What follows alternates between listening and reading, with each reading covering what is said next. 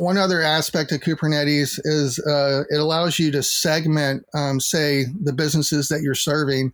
And what I mean by that is instead of having what we call a single tenancy application where, all your clients get the same experience, the same infrastructure, the same environment, it allows you to segment those environments.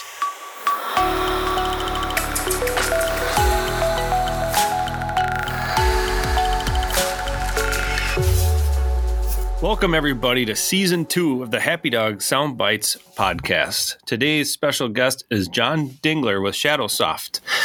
Without any further introduction, let's just dive right into it. John, how you doing?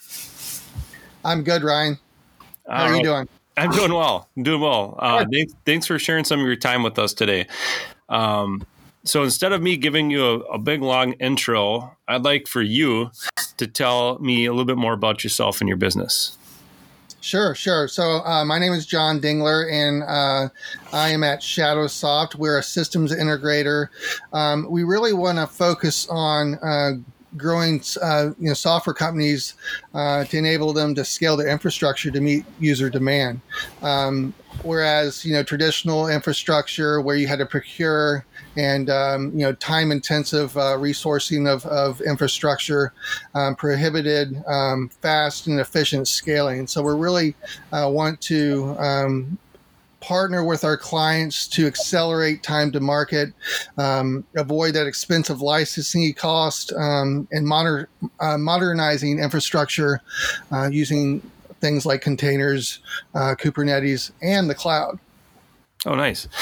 And so you've been doing this for quite a while, is that correct?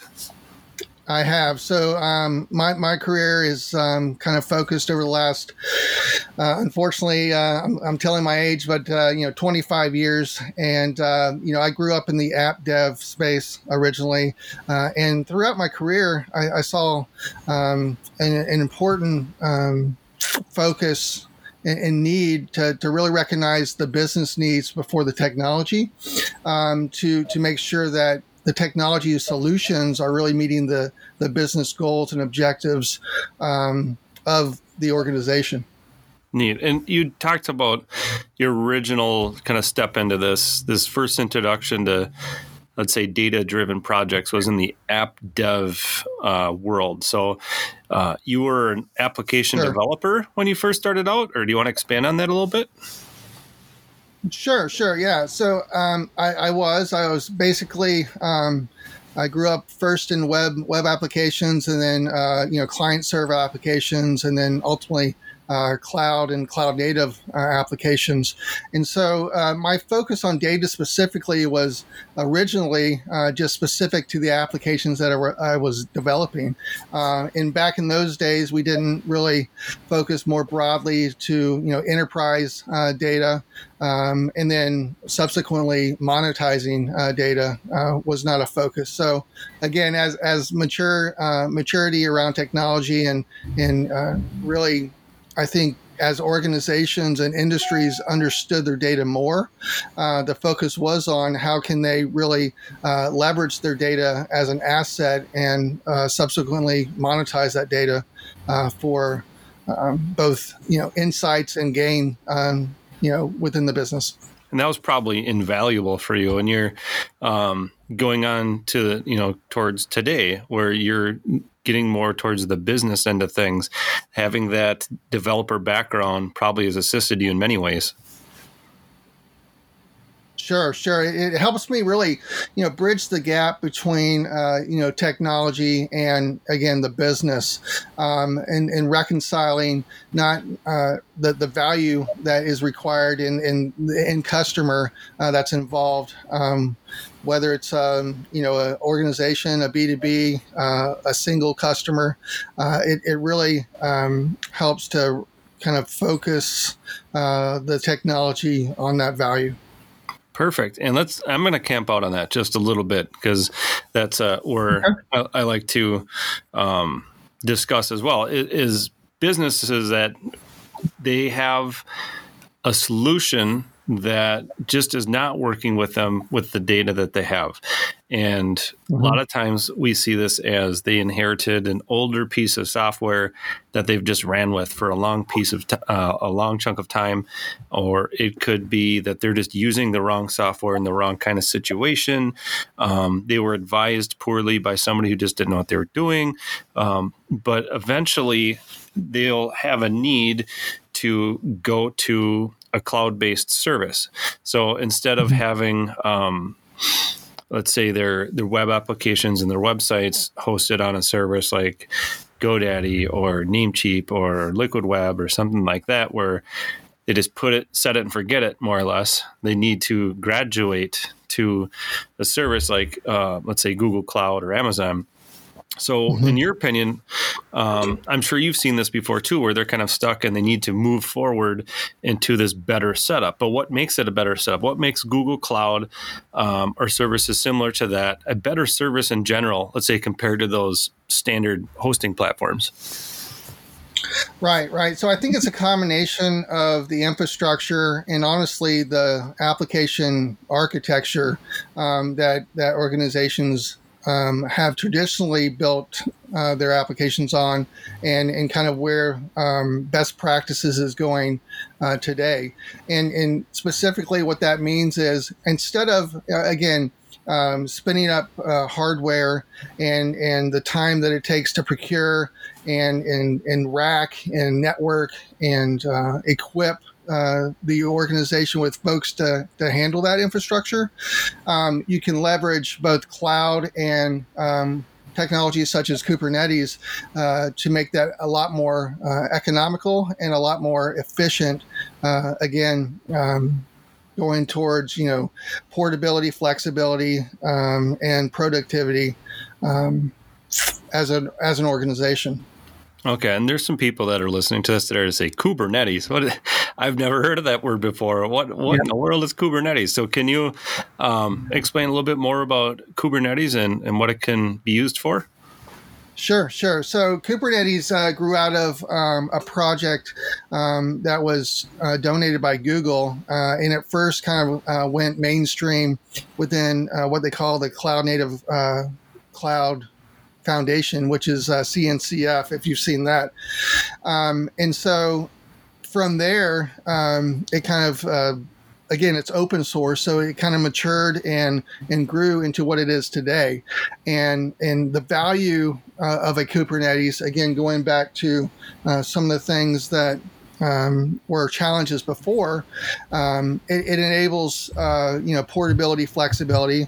And what that means is, Kubernetes can run on, any container runtime. It can run within on-prem. It can run within the public cloud, a hybrid solution. And what, so going back to actually what Kubernetes is, it's basically a runtime, a container runtime that basically enables, auto scaling of infrastructure, virtual infrastructure, if you will, to meet the demands of the applications.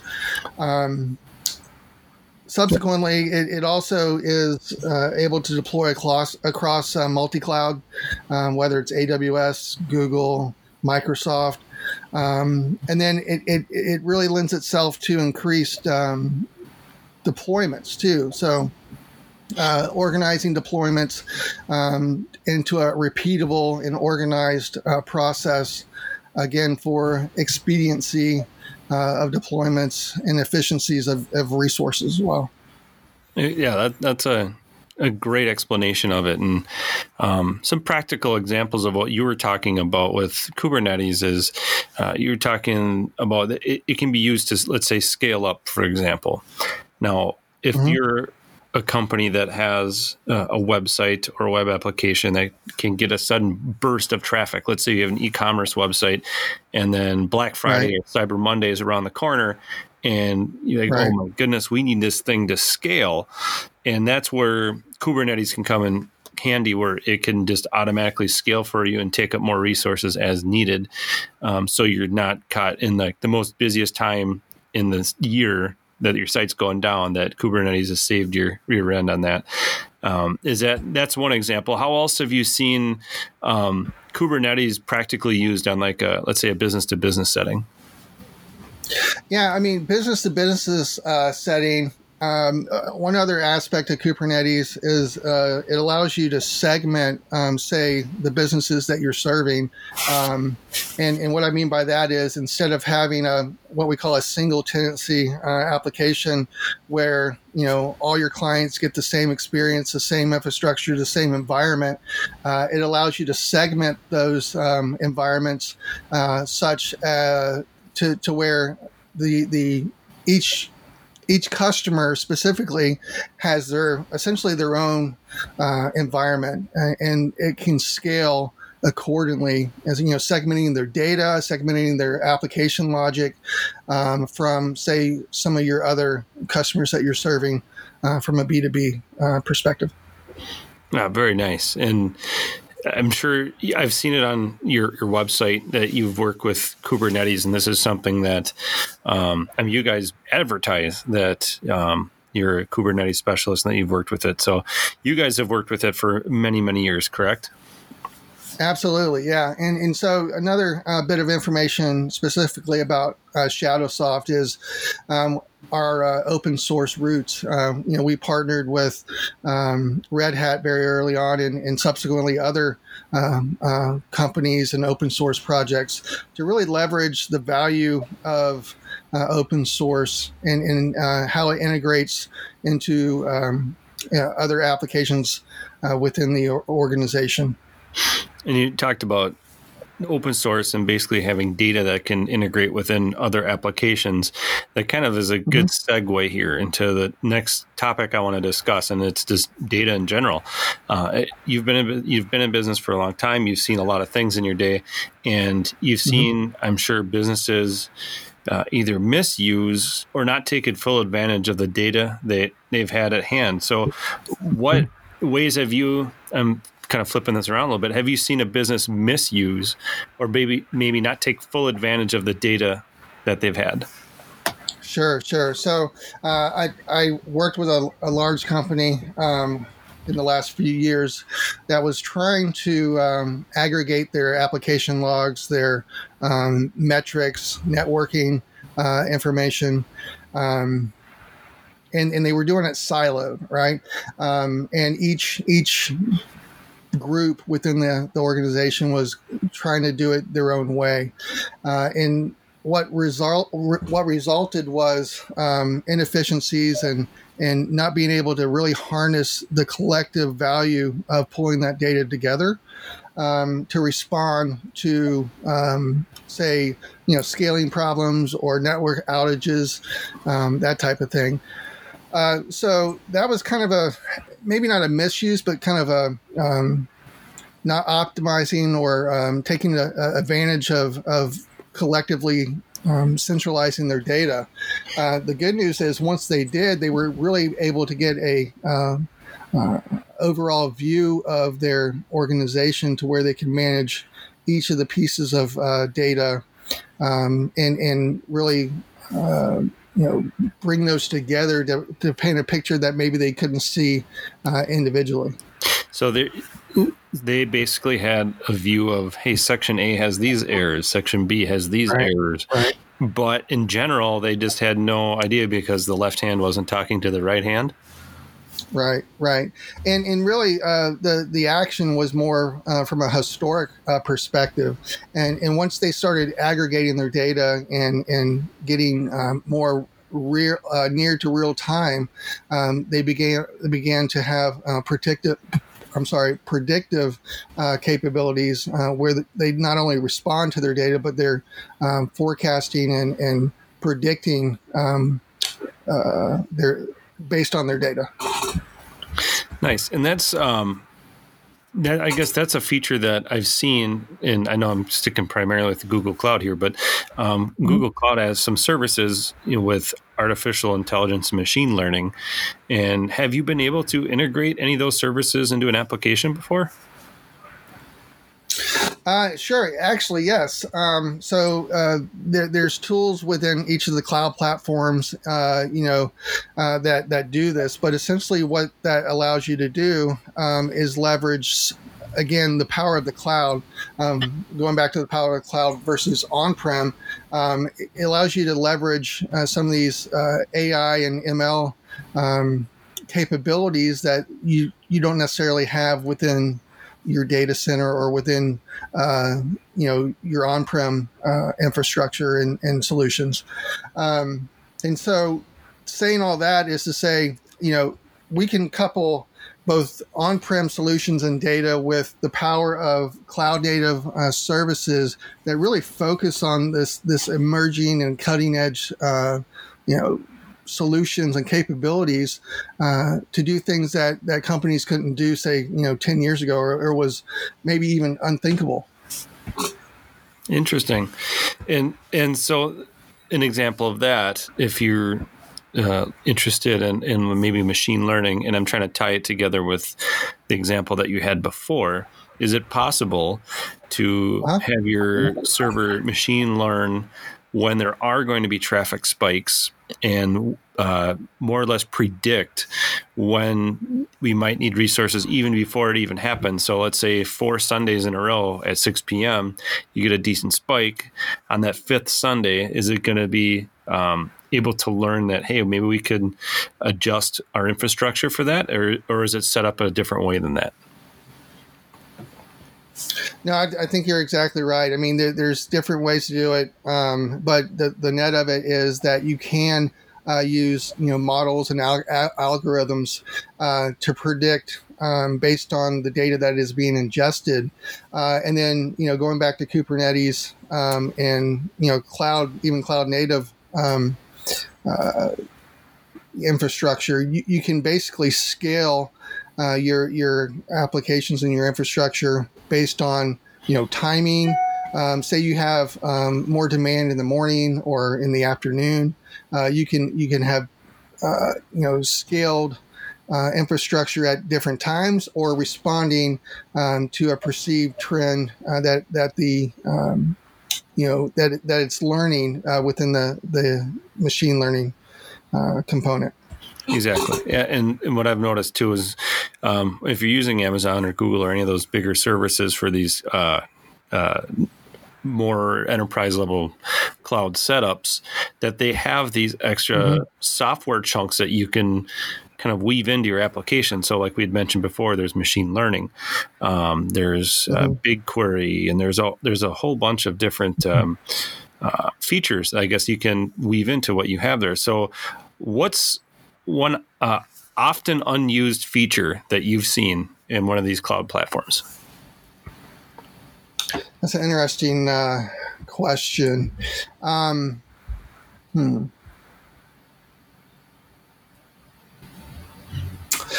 mean, so there's some interesting services that are emerging, like text recognition and text to speech, things like that maybe not necessarily are not being leveraged. They're just emerging. So organizations are trying to figure out how to leverage them. And then also just going back to core data, the data platforms like an Athena or like you said, a BigQuery and things like that, right? Mm-hmm. Yeah, there's an interesting story, John, that I've never told you before. And an application that we had built in the Google Cloud infrastructure, and you had mentioned text to speech. Well, we had a situation where there was an auctioneer, and the way he operated is he had an earpiece in, and before any of the work that we did, he had a physical person standing next to him on a cell phone talking to a website operator. That way he could do in-person auction, and then if something happened online, the online operator talked to the person next to him on the phone, which relayed the message to the in-person auctioneer. And so what we were able to do is take the web application that ran the auction software and do the text to speech. And so the microsecond that somebody bid on something, it went straight to the ear of the auctioneer, and there was no lapse in time. That was a pain point, was that the relay going back and forth. Sometimes auctions would close before people could bid, and it just there was a lapse in time. And so using this bit of software, they were able to, the second somebody bid on it, it went right to the auctioneer's earpiece and it spoke, the new high bid is blah, blah, blah dollars. And right away he could announce it to the crowd there. And it was literally the crowd and people online within microseconds reacting with each other, which was pretty neat. So that's kind of a fun story that we've had to do with text to speech before. Yeah, that's great. That's great. And then, just coupling on that, when you get some of the capabilities of, speech translation, leveraging some of these services to go beyond, say English to other language to meet, connect with more folks, right? More people. Yep. Yeah, and I bet you there's some larger institutions, whether they're medical or academic or anything like that, that might have tons of PDFs and Word docs and things like that just sit in a folder. And you also had mentioned the text recognition, that there's software that can just dive through a folder and actually allow you to search within these obscure file types in there and use that for searchable data. Is that true? Absolutely. And they do it for a couple of reasons, right? So it could be validating information that you submit. It could be, say, like in the tax industry, scanning tax forms to extract the information and then subsequently feed it into another system for processing. And it could go be applied to a medical information as well. Really, the possibilities are endless I think in that regard. Cool. And you've mentioned some success stories. Do you have any other good success stories of when a business was quote unquote in the dark ages and then kind of moved into this enterprise cloud platform and what good it brought them? Yeah, absolutely. So I'll go back to just, over the last, in my career, 20, 25 years, the trend was creating applications and then adding functionality on top of functionality on top of functionality. And so you fast forward, say, 20 years, and that kind of paints you into a corner where your applications are hard to scale. It's hard to add functionality. It's hard to remove functionality. And quite frankly, it's hard to leverage new technologies that weren't available when those applications were birthed. And so what I've seen, a lot of my customers really are trying to evolve from that model and that paradigm into more on-demand infrastructure, microservices, where it's very targeted functionality that you can execute on demand and then connect those services together to make larger applications. And so the evolution of that looks like basically going from that monolithic application and as you go into the cloud to leverage the cloud infrastructure and the efficiencies of the cloud, they're taking the time to really decouple those monolithic applications to where they can modernize and scale faster to respond, again, to ultimately the business goals and objectives. Yep. And 9 times out of 10, you scale faster, you make more profit. I mean, that's basically, that's kind of what it boils down to, which is always a good thing. Yeah. And it's not just, time to market, it's, time to resolution. So going back to, CI/CD and integrated testing and those types of tools within the cloud and to be able to respond to outages and resolutions more quickly. Yeah, and that's also affects the bottom line too, because if you don't address things right away, I mean, that's every minute that you're down for some companies, right. That is lots of money. So absolutely, good. That's good. So I think we're going to transition now into the fun part of the podcast. And this is what I call the lightning round. So I'm going to surprise you with a few questions here. And they're just a handful of questions, just getting to know you, Mr. John Dingler, a little bit better. So you ready for some lightning round questions? Let's do it. All right. The first one's a very easy one. What is your favorite food? My favorite food, besides anything in front of me, I'd have to say Mexican food, probably. Okay. Any specific like tacos, enchiladas? Like, is there any specific kind of Mexican food? A nice, quesadilla. Obviously the chips are pretty addictive, I guess. Okay. Last food question with that. Are you a guac or a no guac person? Definitely guac. Definitely guac. Okay, cool. Next question on the lightning round. If you could get anything for Christmas, what would it be? What would it be? World peace. No, I'm just kidding. So maybe a big yacht to sail the seas on. That would be nice.